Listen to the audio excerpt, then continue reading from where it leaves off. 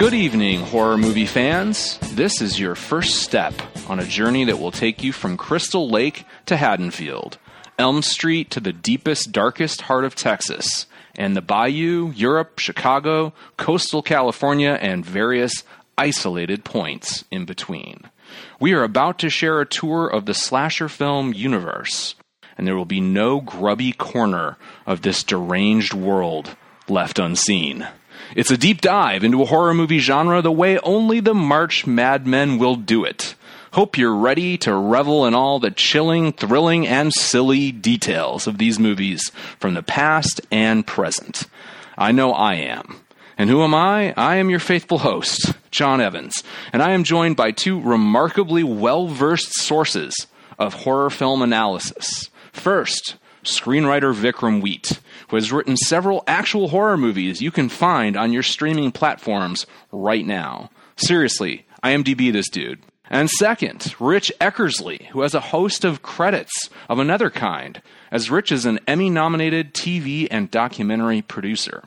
Gentlemen, we're like those guys waving to their families as their ship leaves port, bound for the wastes of the Arctic Circle, where we're sure to lose our minds as the months go by.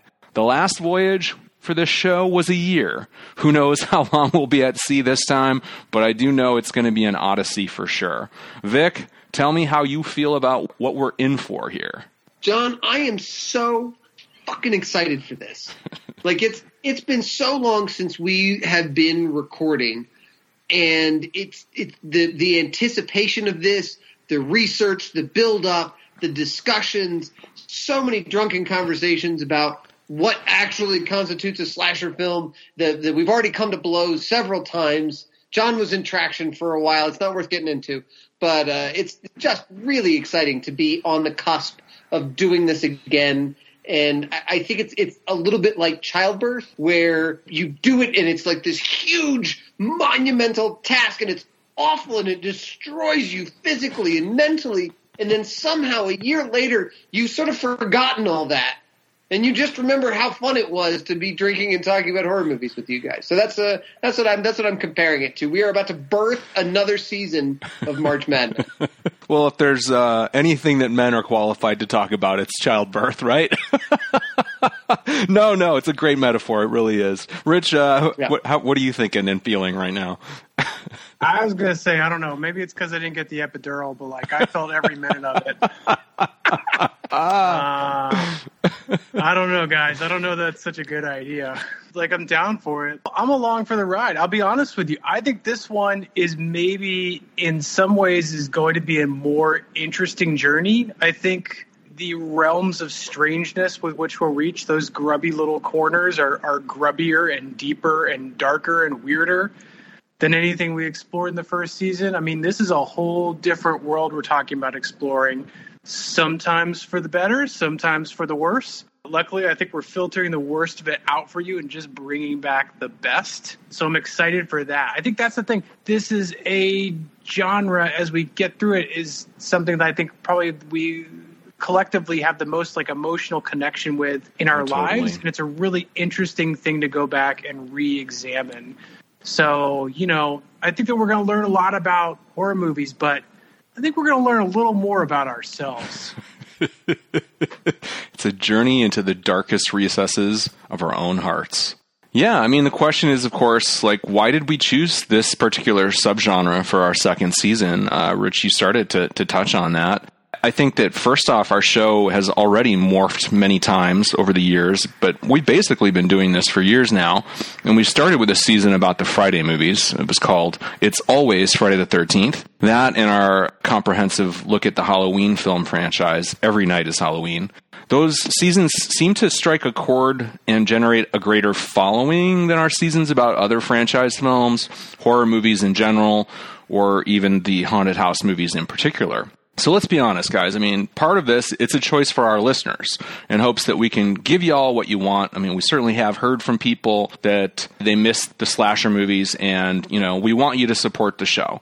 And what do I mean by that? Well, I'm speaking directly to you, our hardcore listeners, the people who have been listening through our haunted house season.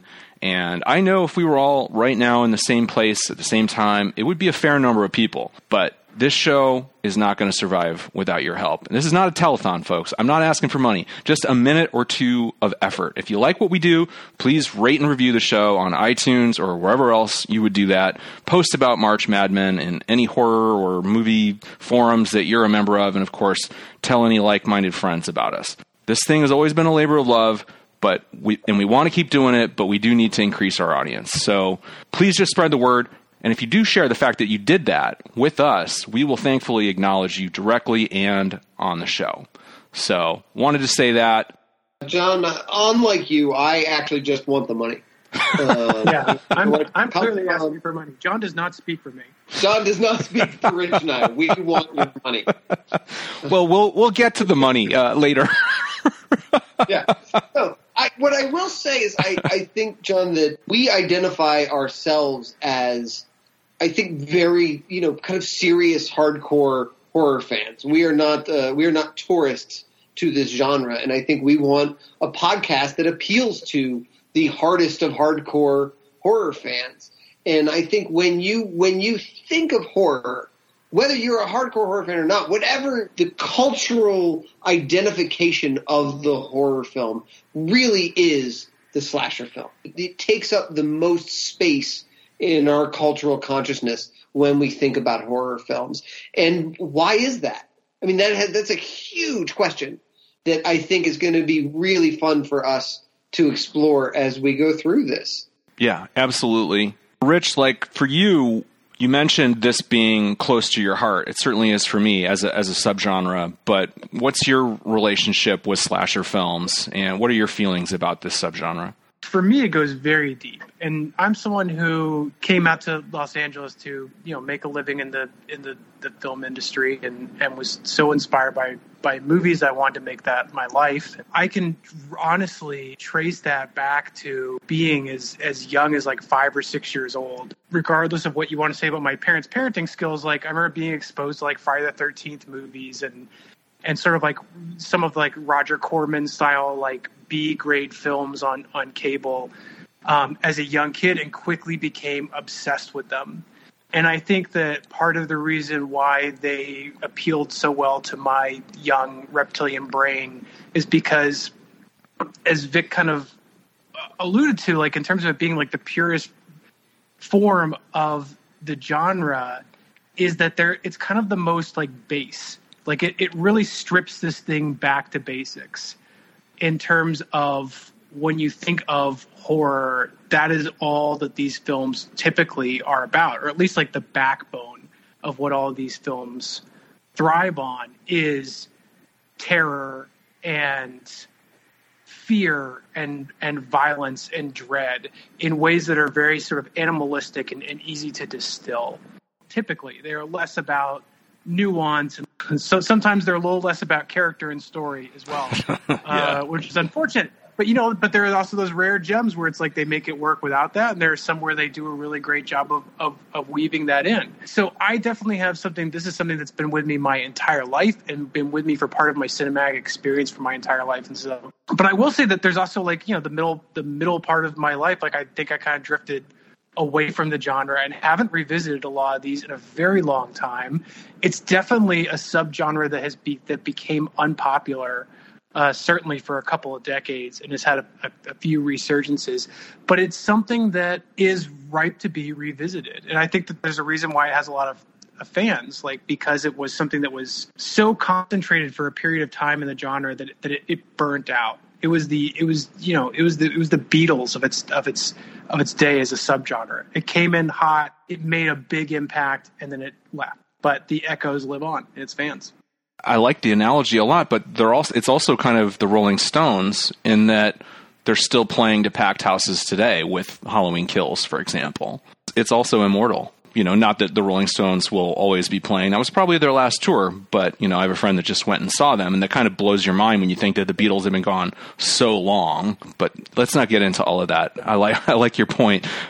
Vic, what are your thoughts and feelings, personally about this genre in relation to other genres, your childhood experiences? Kind of just touch on What's the wellspring of your interest in doing this season? I just want to say first off that I really think of slasher films as like the Barry Manilow of horror. I think it starts with the Bee Gees, but eventually it expands into its own very quiet, subtle. No, that's all bullshit. To be quite honest, as we sort of embarked on this, I would say, John, when we started on the haunted house season, you really went into it and said, "Look, haunted house films aren't really my bag. There's some good movies in here, and The Shining you were obviously very passionate about. We bring that baggage to this." And while I shared what I assume is a lot of your personal experiences, where the first horror films you find tend to be slasher films. Friday the 13th, 1 through 6 is on TV all the time, or gosh, I guess it was 1 through 4 when I was a kid. That just becomes the first thing that you're exposed to. I definitely have very distinct memories of my first viewing of A Nightmare on Elm Street, which was really powerful and really stuck with me. That's certainly one of the films that I think really pulled me into the horror genre and made me want to know more and dig deeper and find those grubby, dark little corners. But it really wasn't long before my interest went outside of that.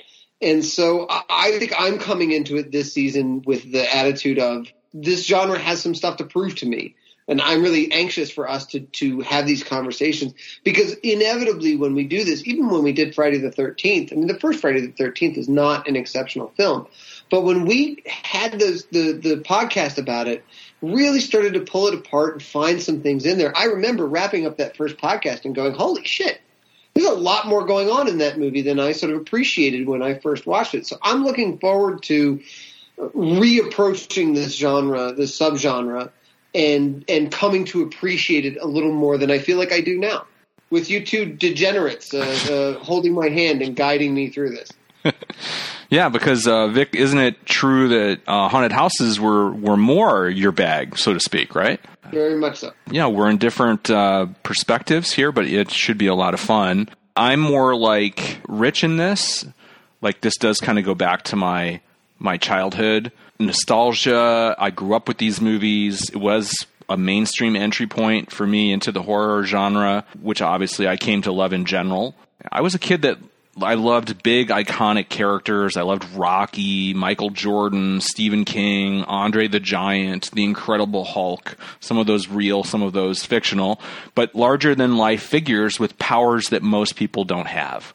Jason, Freddy, and Michael might as well be comic book characters or pro wrestlers or even in their way Mike Tyson. Now, Vic hates it when I bring up Mike Tyson because the Zoomers won't get the reference, but he was as terrifying to face in the ring as Jason Voorhees. So I don't think I'm alone in being fascinated with these lone wolf characters who can't be beat. And then the other thing is that I think this is the deepest subgenre in horror, at least in film. Zombies might give slashers a run for their money, but the early 80s alone pumped out literally hundreds of these movies. It's a fascinatingly rich vein of ore for us to mine, even if the nuggets of gold are going to be pretty few and far between, I think. Even with fairly narrow criteria, we would have no trouble at all coming up with 100 or even 150 of these movies that obviously belong together in terms of their formula, their vibe, and basic characteristics. I think the slasher subgenre really deserves a big picture examination, establishing a hierarchy of the greats, but also the same kind of identification of the trends, tropes, and themes that we found in both the 1,000-foot view of the haunted house movies as a whole, and also as we put each one of them under the microscope. So I can't wait to put all of that in perspective with you guys and our listeners. That's been one of the revelations for me, just as we've put our toe in the water of the subgenre here, is just how many of them there are. And John, everything you said about the 80s is absolutely correct. I really did not appreciate just the bottomless well of movies that were cranked out, and many of which are not very good. But like buried in there, you find these diamonds in the rough that you're like, holy shit, this is actually a really good movie. And I also kind of found, surprisingly in this process, that I liked a lot of the nouveau slashers more than I thought I would. I think that I'm going to be kind of favoring some of them versus a lot of the old school films. I think that will be one of the interesting dynamics as we get into this, because even compared to the haunted house films, I think this really is a genre that begins in the 70s, and that's one of the things that we've had to talk about is, you know, what constitutes a slasher film? Where do you identify the starting point of it? But it hits this apex in the 80s. And then it slides down, and it never goes away. It's always part of our consciousness. We have some movies, even from the last few years, in here. But just like I think with the haunted house films, where we had this weird era of, you know, sort of 97 to 2007, where most of our movies came from, even more concentrated is the fact that these movies are going to come from 1978 to 1988, I think, in really large numbers. Yeah, we did see a lot of haunted house movies grouped in the same few years, but yeah, that's nothing compared to this.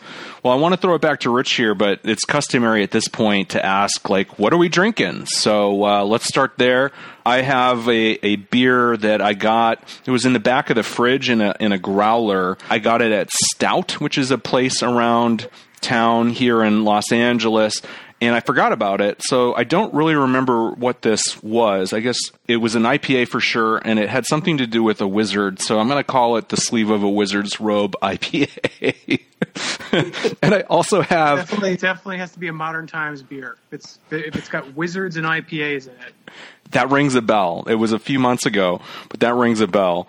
And I also have a shot, which I haven't sampled yet, but this is the El Silencio Mezcal that got me into a lot of trouble at Vic's a few months ago, and we're not going to go into that story tonight. I just want to say, first of all, that growlers are meant to be consumed within like 2 to 3 days. Oops. So the fact that yours is several months old is impressive and insulting. I didn't open it, to be fair. Like, yeah, I can tell it's not what it was when I drank it in the bar, but it's not as terrible as if I had opened it even once. That's for sure. I'm impressed that it has any carbonation at all. For me, I mean, guys, this is sort of like a keystone moment of the entire season, so I had to kick it off the traditional way. So, of course, I've got a Pizza Port Share the Ride. Outstanding. Their collaboration with Society Brewing down in San Diego. I've been holding on to it this whole conversation just for this moment. So, that sounded so good. Cheers. I did not have Rich's self-control, so I have already opened mine. But I went with something that I felt was sort of situationally appropriate. This is the Founder's Backwoods Bastard. Oh, that is kind of appropriate. Love it. A lot of backwoods bastards in this subgenre. Yeah. Could be anything from Texas Chainsaw to Wrong Turn. The Burning, yes. Jason, like you name it. All right. Well, our next order of business here is to talk about what was it about the first season that we just did. You know, that we've changed our format. Some people liked it from a listener perspective. Some were hesitant, but to go with the March Mad Men format, which I think we all really dig, pitting films against each other. What was it about that experience that makes you guys want to do it with another subgenre? Do it all again, decode the tropes, uncover those new favorite moments, make discoveries about both individual movies and this type of movie. Rich, what are your thoughts on that? And, you know, what brought you back into this madness?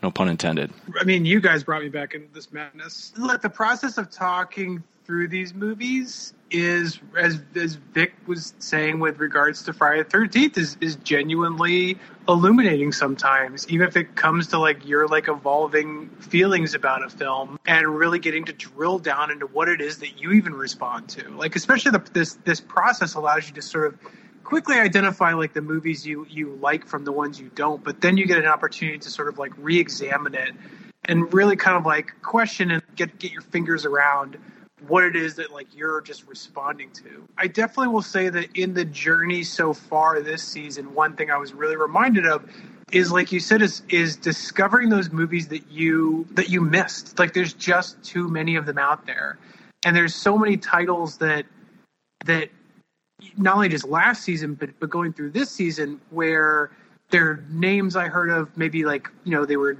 like VHS or DVD covers that you saw at some point, but maybe never actually saw the movie or just don't remember it or were drinking heavily through it the first time. And you get to go back and revisit it. And you're like, oh my God, like this thing is 20 years old. How have I never seen this before? Like, I love this movie. And so it's sort of like getting to capture something that otherwise would have been lost to us. And so I really love getting to go back and just examine the genre in that way and find stuff that you really respond to that maybe you had forgotten was even there or never even knew was there. Yeah, even as someone who loves horror movies in general and slashers in particular, I was kind of blown away we've had months of lead up to this. And, I've been casting a wide net and watching all these films and rewatching some of them that I hadn't seen in many, many years. I was just shocked that how little I really knew about this genre, like how deep it really goes, how many movies there are. I've already seen a lot of these commonalities and differences that are fascinating. I just have a whole new appreciation. We haven't even technically started, but just in our preparation for this, I've had my eyes opened to so many things about individual, interesting movies and things that I like and things that I don't like, and just really rich, fascinating concepts that are challenging, even in a genre that seems so simple.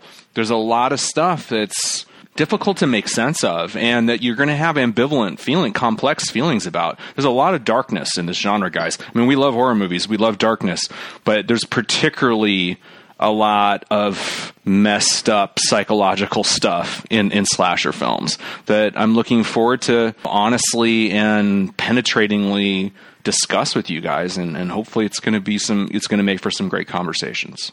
I've definitely noticed some stuff as you watch these movies try to like up the ante, at least the ambitious ones, try to like kind of up the ante in terms of what makes it horror, and the kills and stuff like that.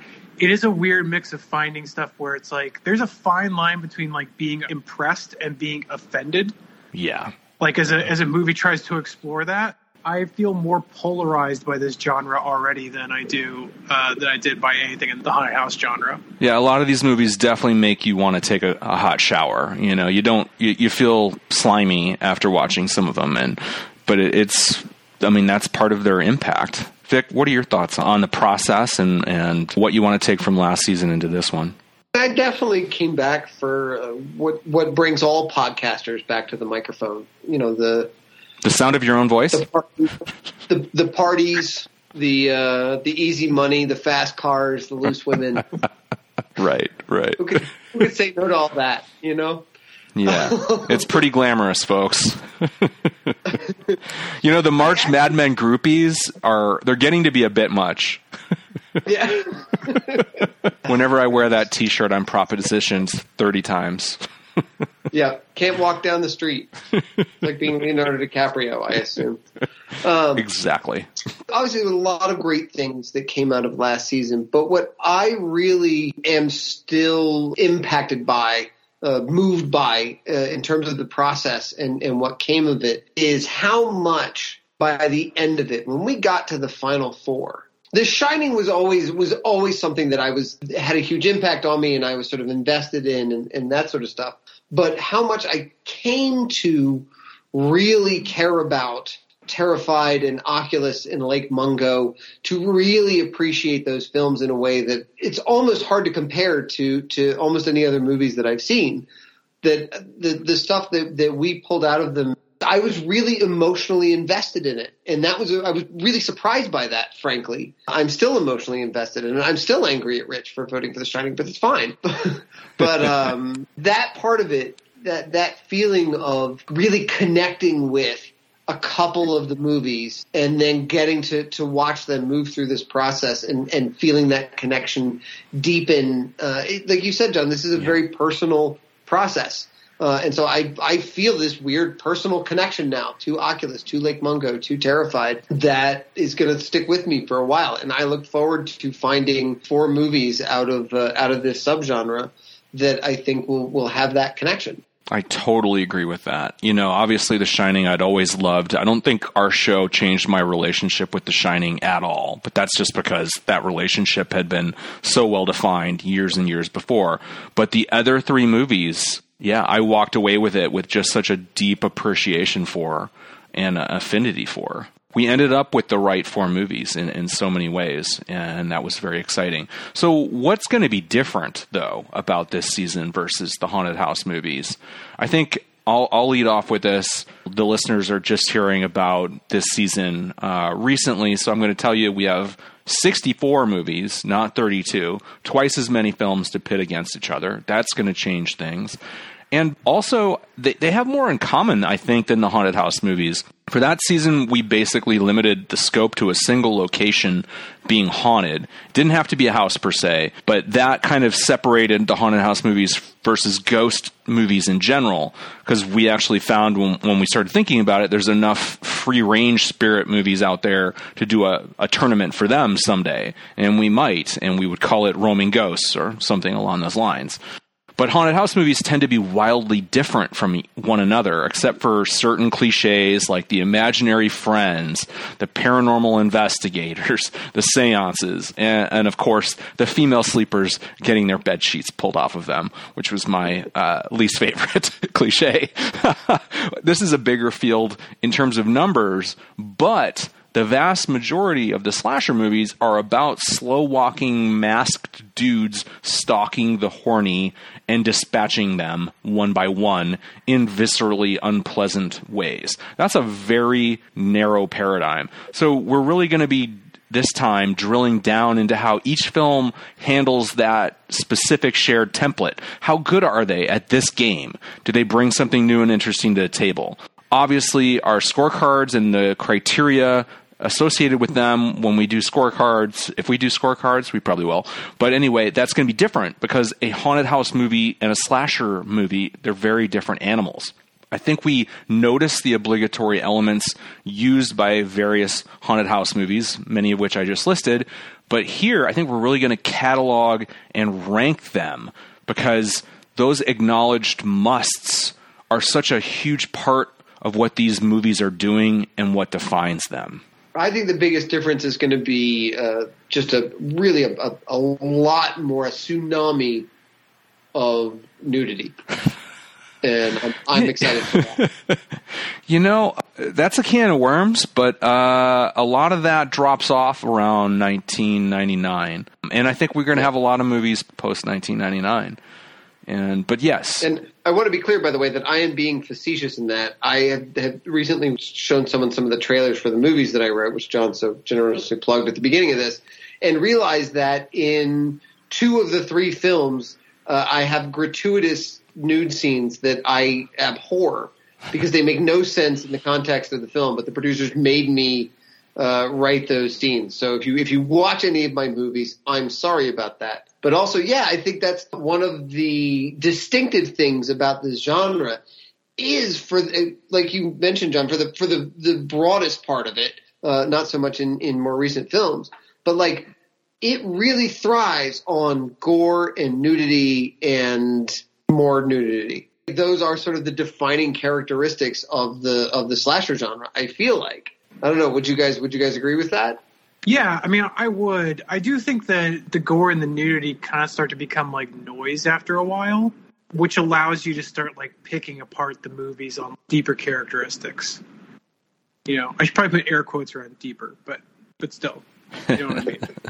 But yeah, I agree that those are defining features of this genre that were not necessarily defining features of, like, nudity was rare. Gore was intermittent in haunted houses. Like, usually they had like one good one per movie, sometimes more. Nudity was definitely rare in haunted house films. Let's not argue the relative merits of nudity or its place in culture or history at this point. I think there's certainly arguments.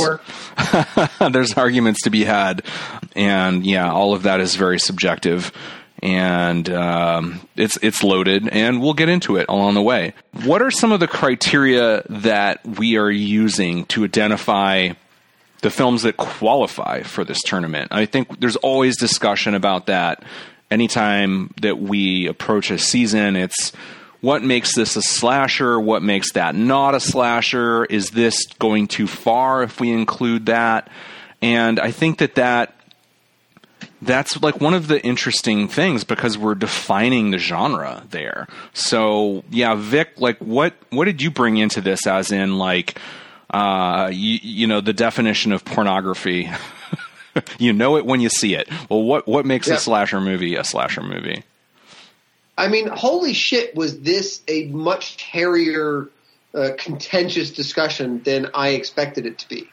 Because there is this big field of movies that are just sort of obviously slasher films, right? We know Friday the 13th is a slasher film. We know Nightmare on Elm Street is a slasher film. We know Halloween is a slasher film. And so the templates for those are so clear that I really went into this thinking, well, this will be really easy. And then when we started to get onto the fringes of it, you know, is Candyman a slasher film? Is The Strangers a slasher film? Yes, these are arguments that we're still having, and we're going to save them, Rich, for the podcast when we get into it. But I think, I mean, I really came down on, I feel like it requires a certain degree of physical isolation.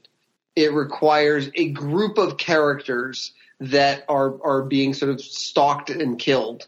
The actual antagonist does not have to be a corporeal form, because, you know, otherwise you don't get Nightmare on Elm Street, which I think obviously, like I said, belongs just in the via the pornography test, is obviously one of them. But it just gets really, really hairy around when you get outside of what you think of as the sort of core slasher films. It's challenging. I would say it's something that we're still working on and we're still figuring out. We are. And I know, Rich, you have some strong and conflicting opinions with us on some of these. Like, you've been lobbying behind the scenes for a few movies that you think fit the paradigm. So, yeah, what's the paradigm in your eyes? I mean, look, I don't argue with any of the paradigms you guys put out there. I just feel like y'all generally accept those characterizations, like the ones that Vic laid out, until they don't suit your needs anymore, and then you dismiss them. I think that ultimately, like, if you're going to try to take a genre and divide it into subgenres, then you need to be clear on what those subgenres are. And if you say, well, that doesn't fit into the slasher genre, if you can't clearly tell me why it fits into another genre and not this one, then, like, it has to have a home somewhere. And I'm not saying that because, like, I think that you have to view art that way. I'm saying that because we've chosen to break it into subgenres. So that means that you have to quantify it as a subgenre. And a lot of these films, while I agree that they're not an according to Hoyle slasher film, I think that they are more a slasher film than they are anything else. And that's a quality that has to be valued. So I also hate to see movies that I think bring a greater quality and a more interesting, like, intellectual value to them are the movies that took the genre and really twisted it. Not just by making it funny or by setting it in an unusual location or giving it quirky characters. I'm talking about people who really fucked with the general idea of how this thing works and how do you pick off characters one by one and how can we do it in a way that no one else has seen. And so, like, I get it that when you kind of deviate from the norm, you guys are like, well, it's not necessarily a slasher, but, like, it is.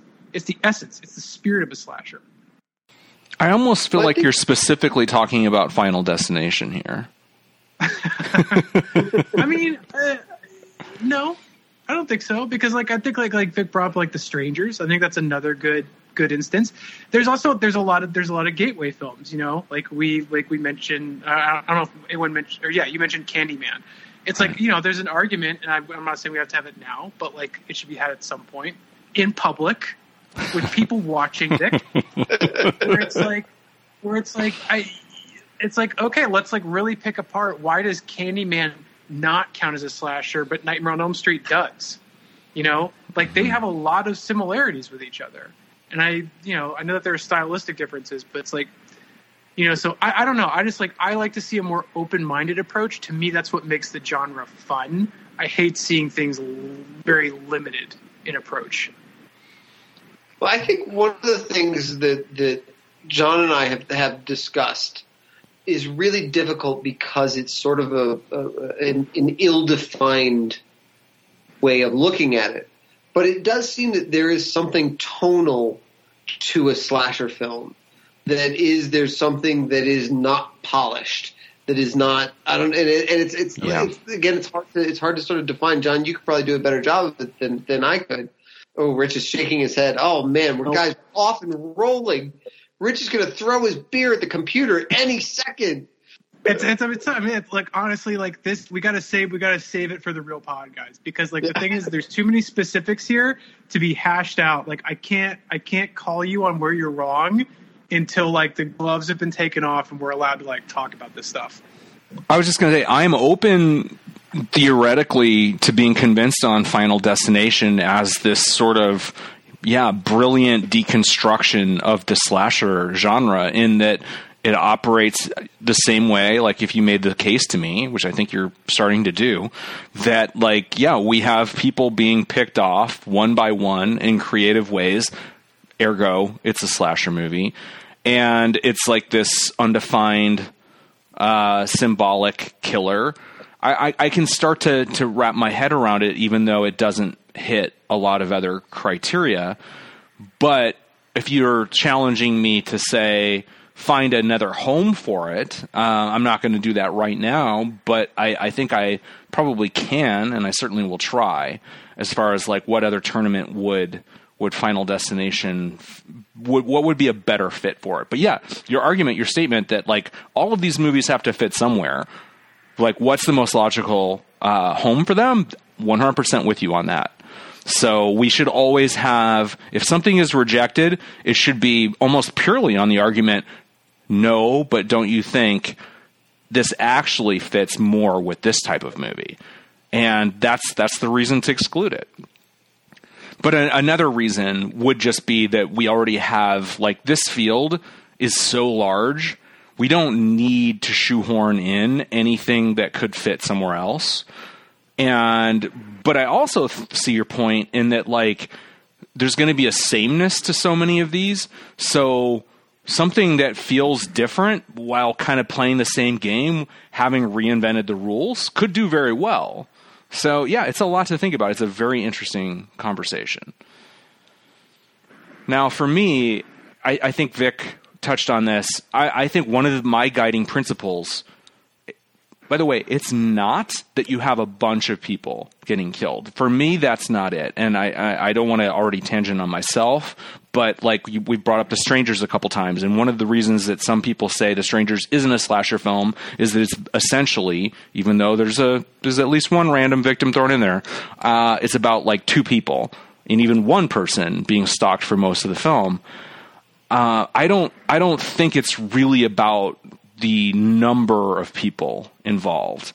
But we could knock out the strangers for other criteria. I just think it hits enough of the other sources or guideposts that you want to hit that it kind of it works for me. But we can touch on that more. And it doesn't hit this, but I think a slasher movie is disreputable. It's not classy. It's a little trashy, a little exploitative, perhaps. And we may not always be comfortable with that, but that's kind of one of the things that define it. It's not taking itself that seriously, or if it does take itself seriously, it probably shouldn't. I like this quote. It's from a PasteMagazine.com article about the 50 best slasher movies of all time. They write, "What's more complicated is properly defining slasher and deciding exactly when the genre began. From the time of Universal's The Old Dark House in 1932, Hollywood has been producing films about groups of people being stalked by mysterious killers in a confined setting. And yet, we don't necessarily reevaluate that film as the first slasher. Films of the 40s and 50s, such as And Then There Were None, House of Wax, and The Bad Seed, incorporated many of the same themes. But it might be fair to say that they lacked a lurid quality," and guys, I like the word lurid when we're talking about slashers, "that truly makes for a slasher. The exploitative edge and shock factor mined by true slashers such as Black Christmas and Halloween in the 70s and beyond." I think that kind of grungy, low-budget, tawdry, little sleazy thing. It doesn't have to be there, but it goes a long way towards defining a slasher. Vic, do you agree with me on that? I think you do, but... I mean, I agree that I love the word lurid, just generally, not even as it applies to... not even as it applies to slasher films. Is that a criteria for you? I mean, I think it sounded like it, but tell me. Yes. I mean, I think it is, but it's not, I think it's not if it doesn't have it, like you were saying, if it doesn't have it, it's not a slasher film. But sort of, you have a list of 10 boxes you have to check, and if you get 6 of them, you're a slasher film. And so that's one of the big boxes. I think I agree with Vic's general principle. The only thing I was going to say is like that gets thrown around this like the sort of like the, to use the drinking word of the day, the grubbiness of these movies to sort of be like a qualifying factor. I like that idea, Vic, that it is a defining characteristic, but not an requisite of these movies. Because I will say that there are a number of Dimension film releases from, anywhere from 1992 to 2002 that are on this list that like none of those had like grubby qualities to them. They were interested in like having shine and sheen and television actors, and like they don't fit that category. And I'd say that there are some good ones that aren't even necessarily like exploitative, other than like the kills themselves. So yeah, Vic, I think your sense that there are a certain number of boxes and like you don't necessarily have to tick off all of them, but you do have to tick off a majority. Like that is a fair way to assess this, as opposed to like a rigid sort of it has to meet all of these criteria. I do think we can apply the word lurid to any movie with Bob Weinstein's name on it, regardless of the... 100%. All right, I think we're largely in agreement there. Well, Rich, do you have any criteria for what defines a slasher that we haven't talked about so far? No, I guess that, I mean, I feel like you guys have covered it. I think everything else that comes to mind is more of a hallmark of the series or a trope. Like I think about like the concept of like a final girl, but I think that that's more of a, I don't even know if trope is the right term, but like I wouldn't say that that's a qualifying marker. But I do think that generally speaking, having like a lone survivor to some degree or another is certainly like a quality of them. But even then, I wouldn't call that necessarily a requisite. I think you guys have covered it pretty well. I'm glad you brought that up, though. I mean, like, yeah, if we're not saying, I think maybe we can all say there's no true prerequisite, but if there's a checklist that you need to have, 50 or 75% of these to qualify, that would be on there. Final girl, final guy, whatever. I think I want to mention that for me, the movie needs to take its kills seriously, even if they're jokey. And by that, I mean the filmmakers know that the kills are a big part of whether or not this movie is going to succeed or fail with audiences and the expectations of the viewer. The kills don't have to be original or clever necessarily. It certainly helps. But graphic murder is kind of a central part of the movie's mission statement. The kills can be funny in some way, but they also have to be memorable somehow, and at least a little disturbing, or otherwise we're just dealing with a dark comedy. And then the other thing is, I think that a slasher movie has a killer who is a larger-than-life embodiment of the Grim Reaper, a symbolic Grim Reaper. It's not just a person who chooses, for whatever reason, to solve their problems by murder. That's another genre, like thriller, for example. They have to have a symbolic element beyond just their psychology or their practical motivation to solve their problems. You have to kill just because on some level to be a slasher. And I think that's part of why it's so much scarier than any movie or story in general, where it's more that you're in my way as a motivation to kill you. It can't be, I have to kill you or I'm ruined somehow. I'll go to jail. I'll lose my empire. My wife will leave me. Whatever it is. That doesn't work. You have to, what makes it scary is they just kill you because. Do you guys have any thoughts on that? Yeah, I mean, I think that there's certainly a randomness to it. I thought that was actually, I mean, I have stuff to say about both those points, but it's like the latter, I think that there is a randomness to it that feels like no one is safe in the film, and that there is no sort of like rhyme or reason to like how they ended up in that situation. But I do think it's an interesting point that it's such a, like, as we've talked about these films, I think like we've called the other subgenre that I think is the closest to this. We've been calling it like grounded, which is the idea of like serial killer films, or like what you called like mastermind films. And I think that is the most important distinction, because that is the thinnest line you can draw. There's definitely a level of mania and almost like cartoonish sense of random horror to these to slashers that doesn't exist in grounded films. Grounded films, you might be a victim because you were in the wrong place at the wrong time. But in this one, it's that the killer could find you no matter where you are, no matter where you hid. You can run from one room to another, and they're going to be in that room anyways. There's a sense of supernatural even when they are human killers in the slasher genre. Yeah, an inevitability or an inescapability or an invulnerability, something that kind of transcends the normal true crime kind of a thing where, you know, the killer, the criminal slips up somehow, or, you know, you kick him in the balls and he's done, you know, for example. Just there's a human frailty in other genres, and or a grandiose design. Yeah, slasher killers are not James Bond villains. They're not trying to have California drop off the coast so they can make a killing on real estate. Actually, now I'm talking about Lex Luthor and Superman, but you get the idea, you know? Vic, your thoughts on this?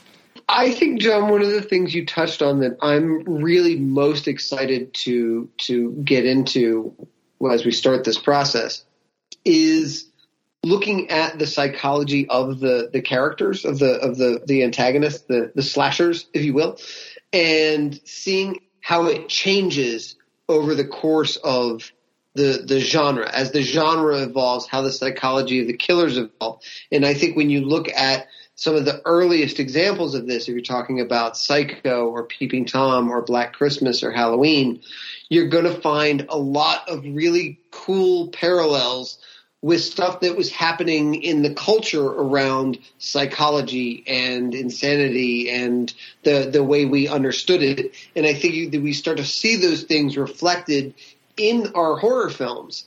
But we also hit a point where we don't really want it explained. It needs to have, like you said, that random quality to it. It's not. It doesn't all need to be psychologically motivated, and in fact, is often scarier if it isn't. So finding that balance and that understanding and seeing how that arcs over the slasher genre is something that I'm really excited about.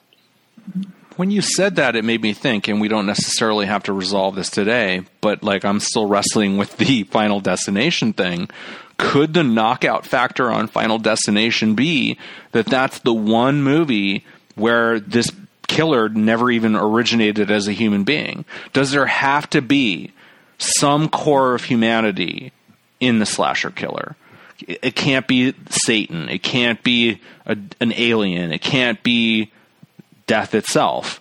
There has to at least be every other movie, whether they're, you know, somewhat of a ghost like Freddy or whatever, or, you know, ultimately Jason as a zombie or however you want to classify it. Do you need to have the fundamental root in humanity to be a slasher? Is that important? John, I'm just going to push back because I thought of this when you said it. You said that the killer should be somehow an embodiment of the Grim Reaper. And there can be no clearer embodiment of the Grim Reaper. Yeah, but I understand. I mean, yeah, I totally get that. But there is a distinction between being like a symbolic representation and being the actual fucking Grim Reaper.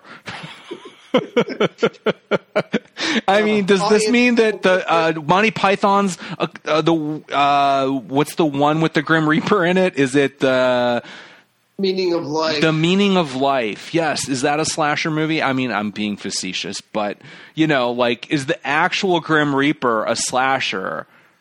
That's a question we need to answer. Again, John, fall back on what we just talked about, is that may be a box that doesn't get checked. But, like, does it check off enough other boxes to make it fit more in this category than another one? Fair. Okay.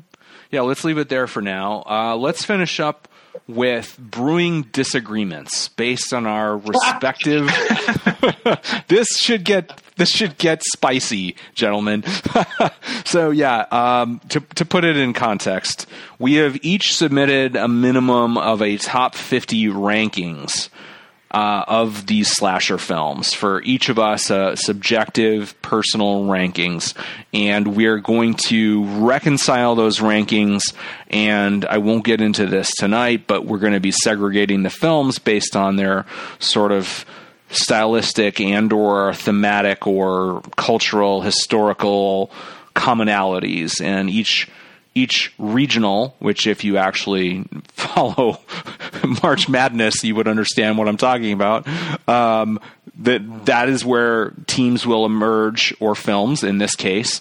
And you have to beat the best of your own ilk before you can proceed to face the champion of another type of film in this case. So we'll get more into that, but we've each submitted our rankings, and there's some obvious differences. There's a lot of commonality, but some interesting differences of opinion in where we put a lot of these similar films.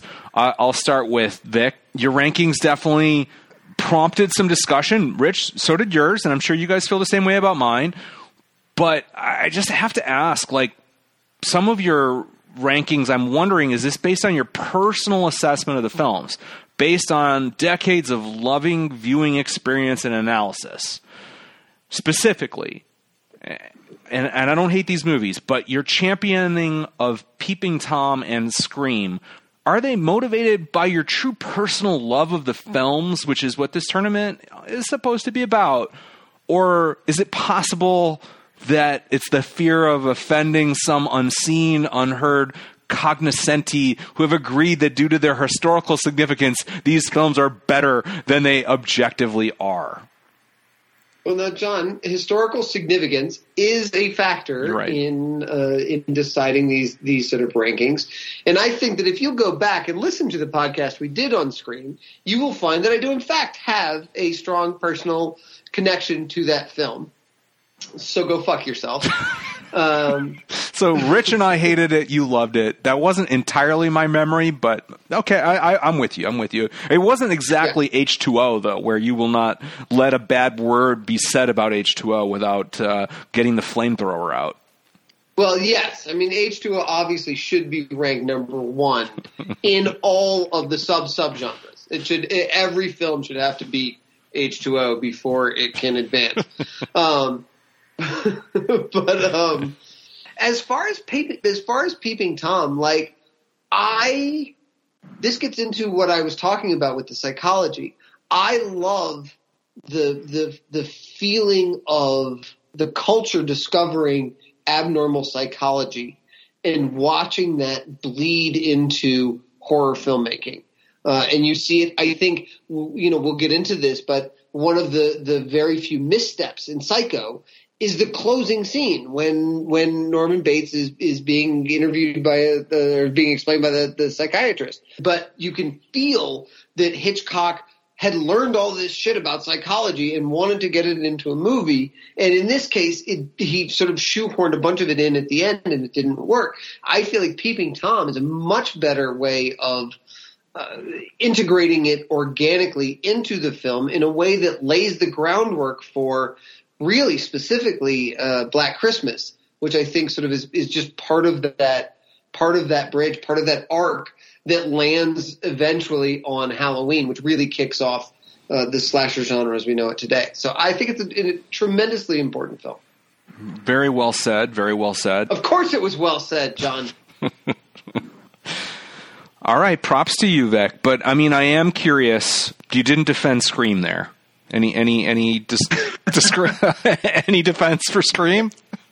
I'm gonna refer you again back to the 3-hour podcast we recorded on Scream. Okay, it's on the record, John. It's on the record. So, yeah. All right. Yeah. You're resting on your laurels. The defense rests on that one. All right. Fair enough. And it will certainly be dealt with in this tournament. Rich, do you have any thoughts on Vic's films there and what he just said?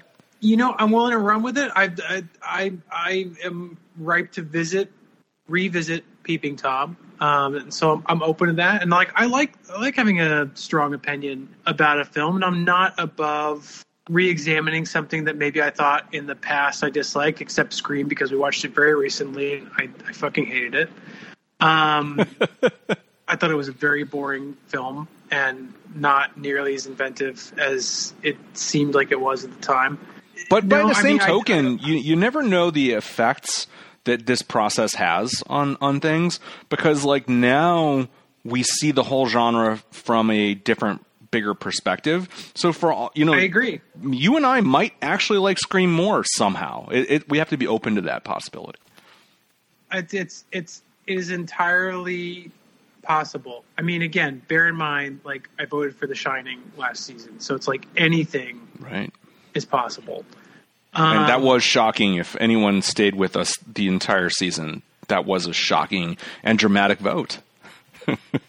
I think what Vic points out too, the lineage between these films, which I think is stronger than the haunted house genre in terms of films really influencing other films. I think that through line, and what is it when they breed horses? The lineage? Trying to think of what that is. I guess it's the lineage. Horse fucking, Rich. Horse fucking. Yeah, thank you. The horse fuckery of these movies. The lineage of these films, I agree, you could trace them more closely, and so we might actually appreciate them in a surprisingly more academic way than I think you might be able to appreciate some of these films.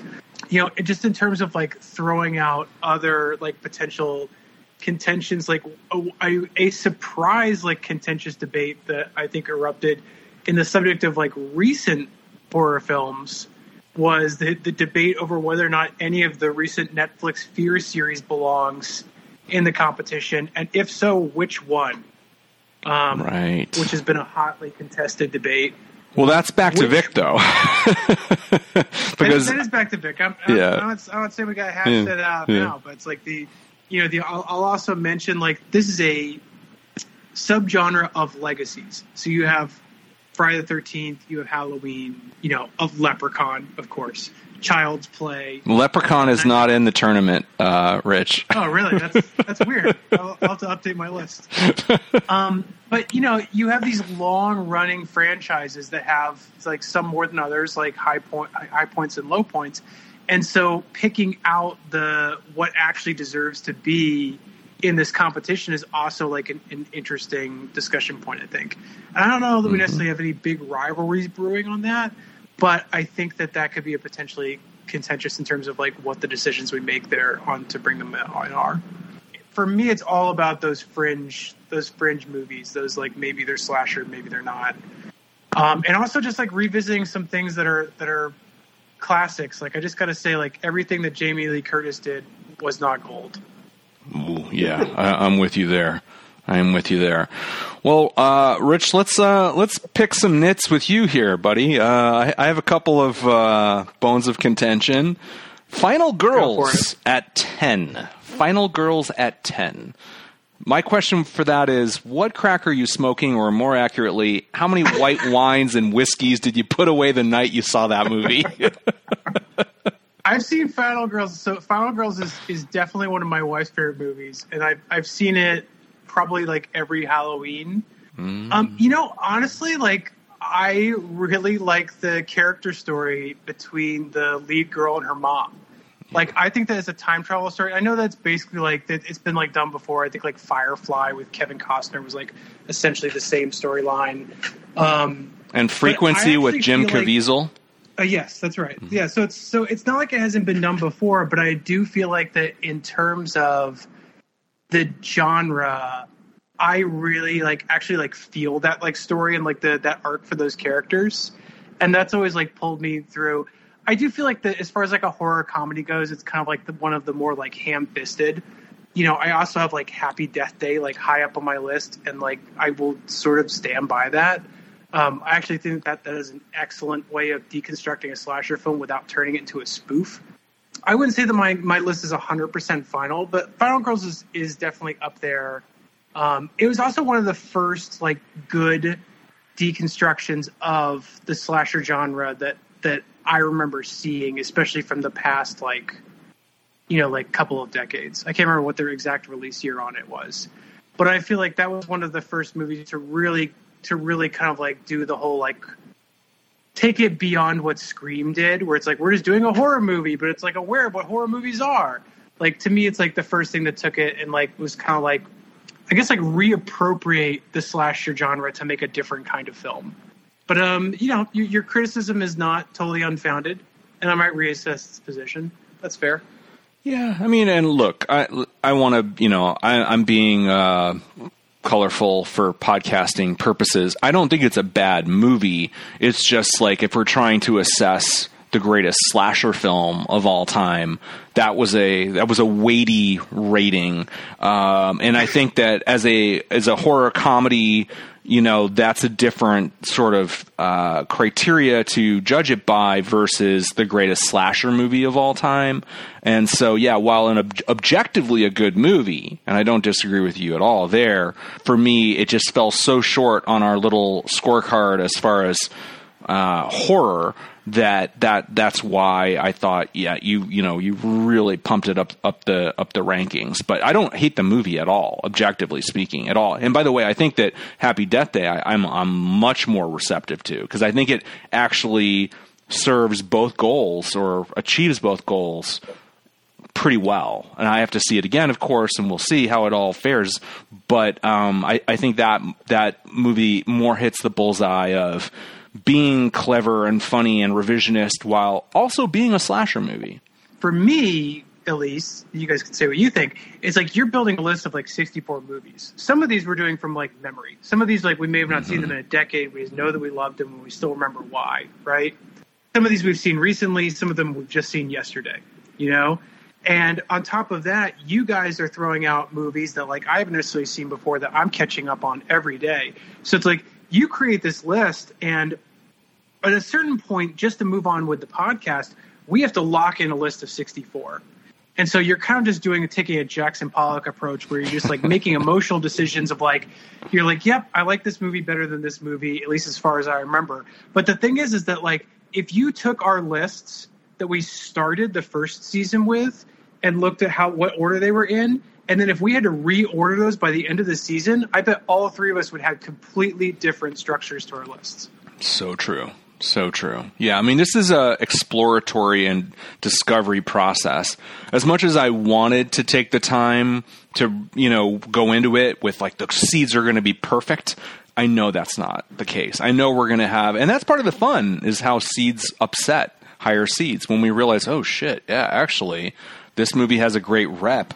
But this other movie that we didn't take that seriously, now that we really looked at it, is better. And that, yeah, I don't want to completely eliminate that from the tournament, because that is part of the fun, and it certainly happened last time.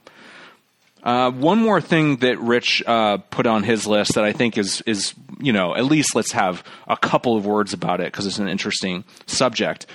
You ranked Psycho 2 ahead of Psycho 1, Rich. Like, just give us a few words as to why you did that. Again, I'll throw out a disclaimer. I probably haven't seen Psycho 2 in at least 10 years. I guess that at the end of the day, like, I find Psycho to be an incredible suspense film. I'd say that Psycho borders on not necessarily meeting our criteria as a slasher film. Like, I think it's a little bit of a stretch, and would belong more in the grounded category. But like, I'm not equipped to like really nitpick that right now. I appreciate Psycho a lot as a suspense film. I would not say I appreciate it the same way that I appreciate the other films on this list. It's a little bit of a sore thumb amidst the other contenders in this category.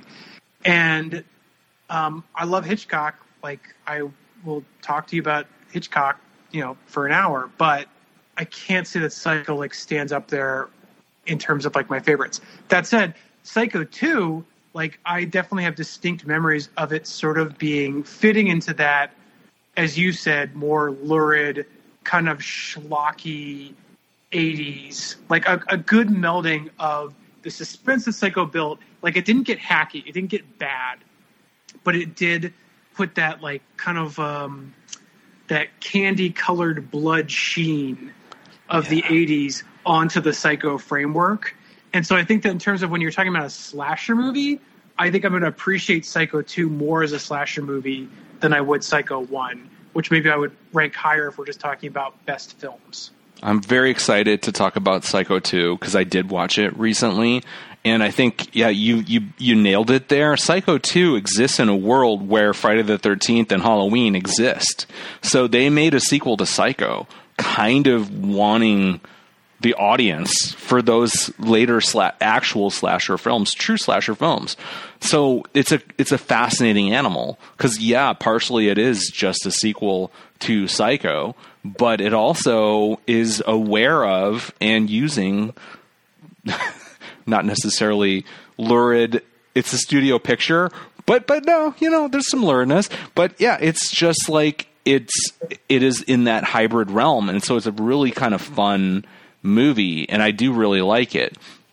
And I think in some ways you're saying exactly what I just said to you, which is you really respect Psycho as a movie, as I like Final Girls as a movie, but it doesn't really hit the bullseye for a slasher movie. And I kind of feel the same way. I was on the fence whether the first Psycho movie hits our criteria. Vic, you've been quiet for a while. Weigh in here on anything and everything. Rich, my real issue with your list is that you chose to use the French spelling for high tension. I didn't do that. John started that. Well, I'm just saying that's a little pretentious, guys. Come on. Actually, no, Vic, there's a reason I did that. It's a different cut, and I've seen both of them. And the U.S. theatrical cut, which was called High Tension, has less gore than the European Hot Tension version, which is better. So the movie that we are considering for our tournament is Hot Tension, not High Tension. All right. Well, unless the European version cuts the movie about 10 minutes earlier than the cut I saw, it does not belong at number 3, Rich. And I look forward to having that discussion. Ooh, Vic, you might be outvoted on this one, buddy, but it's going to be interesting. Yeah, because I haven't revisited it. So don't underestimate my powers of persuasion, John. True. I'm not underestimating them. Yeah. All right. Any other thoughts anyone had about the numbers, the rankings, like where we are going into this? I'm surprised at how high Sleepaway Camp is ranked in everyone's list, considering like it's just like it's not a good movie. Yeah. I think it has a charm that transcends the word good. Mere good or bad. It really exists in a world where you can't even say it's so bad it's good, even if that is a factor in its charm, because it does have objectively interesting and effective and unique things and good kills. And like it has a good scorecard, even though, it's kind of I've showed it to, just a little backstory, like I was at a scary movie night, as they called it, 3 or 4 years ago with some friends, and they played that movie. I hadn't really seen it. It killed. Everyone loved it. I screened it for friends a couple Halloweens ago, and now it's a movie that it entertains. Like, it's so weird and batshit nuts, and there's memes about it, and it has all kinds of gender identity ramifications that are not really retrograde. It's at least it's complicated. It's like a really, it's just its own little animal. And so I think that it has its place in this genre. And it's also, by the way, spoiler, it's a female killer, and I think that that's different. So I don't know. Like, I have a hard time burying it in the rankings. I don't know if under further examination, like, is it going to knock off a real heavyweight of craft and skill and suspense? Maybe not. But I'm not worried that it's going to, go farther than it deserves, if that makes sense. I will just say that the ending of that movie disturbed me for months to years. I put a value on that. I guess that it really stands out to me in all these lists of like a movie that really like lives and dies on like 30 seconds of footage. Like if it wasn't for like 30 seconds of that movie, it almost wouldn't, it wouldn't be remembered. Sure. But isn't the ending of a movie so important? I mean, absolutely. I mean, don't get me wrong. Like it's up there in my list as well. Like I'm with you. I just think it's a really unique case. And I'm intrigued by the fact that it made it into all of our lists, like in the top 20, I think. Mm-hmm. Yeah. It's going to have a very high seed in this tournament. It's going to be tough to knock off, but yeah, this is a, obscure movie made by nobodies, with all due respect. No stars, no budget. There's a lot of slasher movies like that, but not a lot of them are going to be top seeds in our tournament. Like it might be the highest. I think it's safe to say it will be the top ranked movie of that kind in retrospect, because yes, Tobe Hooper and John Carpenter and Jamie Lee Curtis were all nobodies when they made their respective films, but they, went on to become, it just happened to be the first movie of people that became icons. Well, the Sleepaway Camp Crew, other than Angela, of course, who's very much a cultural touchstone, they didn't become Mike Flanagan or something like that, like that movie did kind of, it was an indie. It didn't launch huge Hollywood careers, but we're going to put it on a level with films that they did exactly that. Well, I will say that looking over y'all's list, the thing that I'm really overwhelmed with is a sense of intimidation. I feel like I have spent my life watching hundreds upon hundreds of horror films. I spent the past few months watching tens and tens of horror films specifically for this purpose, and yet still somehow there are many, many horror films still to be watched. And I'm finding myself surprised daily by choices that are on y'all's list. So I'm looking forward to continuing to kind of re-rank as we go and find discoveries, and also the terrible choices that you've made so that you can be mocked relentlessly for them. Who will pick this year's 1408? Well, Vic, I hope Cold Prey, your number 23, isn't like that Icelandic movie you made us watch last year. John, your hatred for the Scandinavians just bleeds through in everything you say. It's kind of disturbing.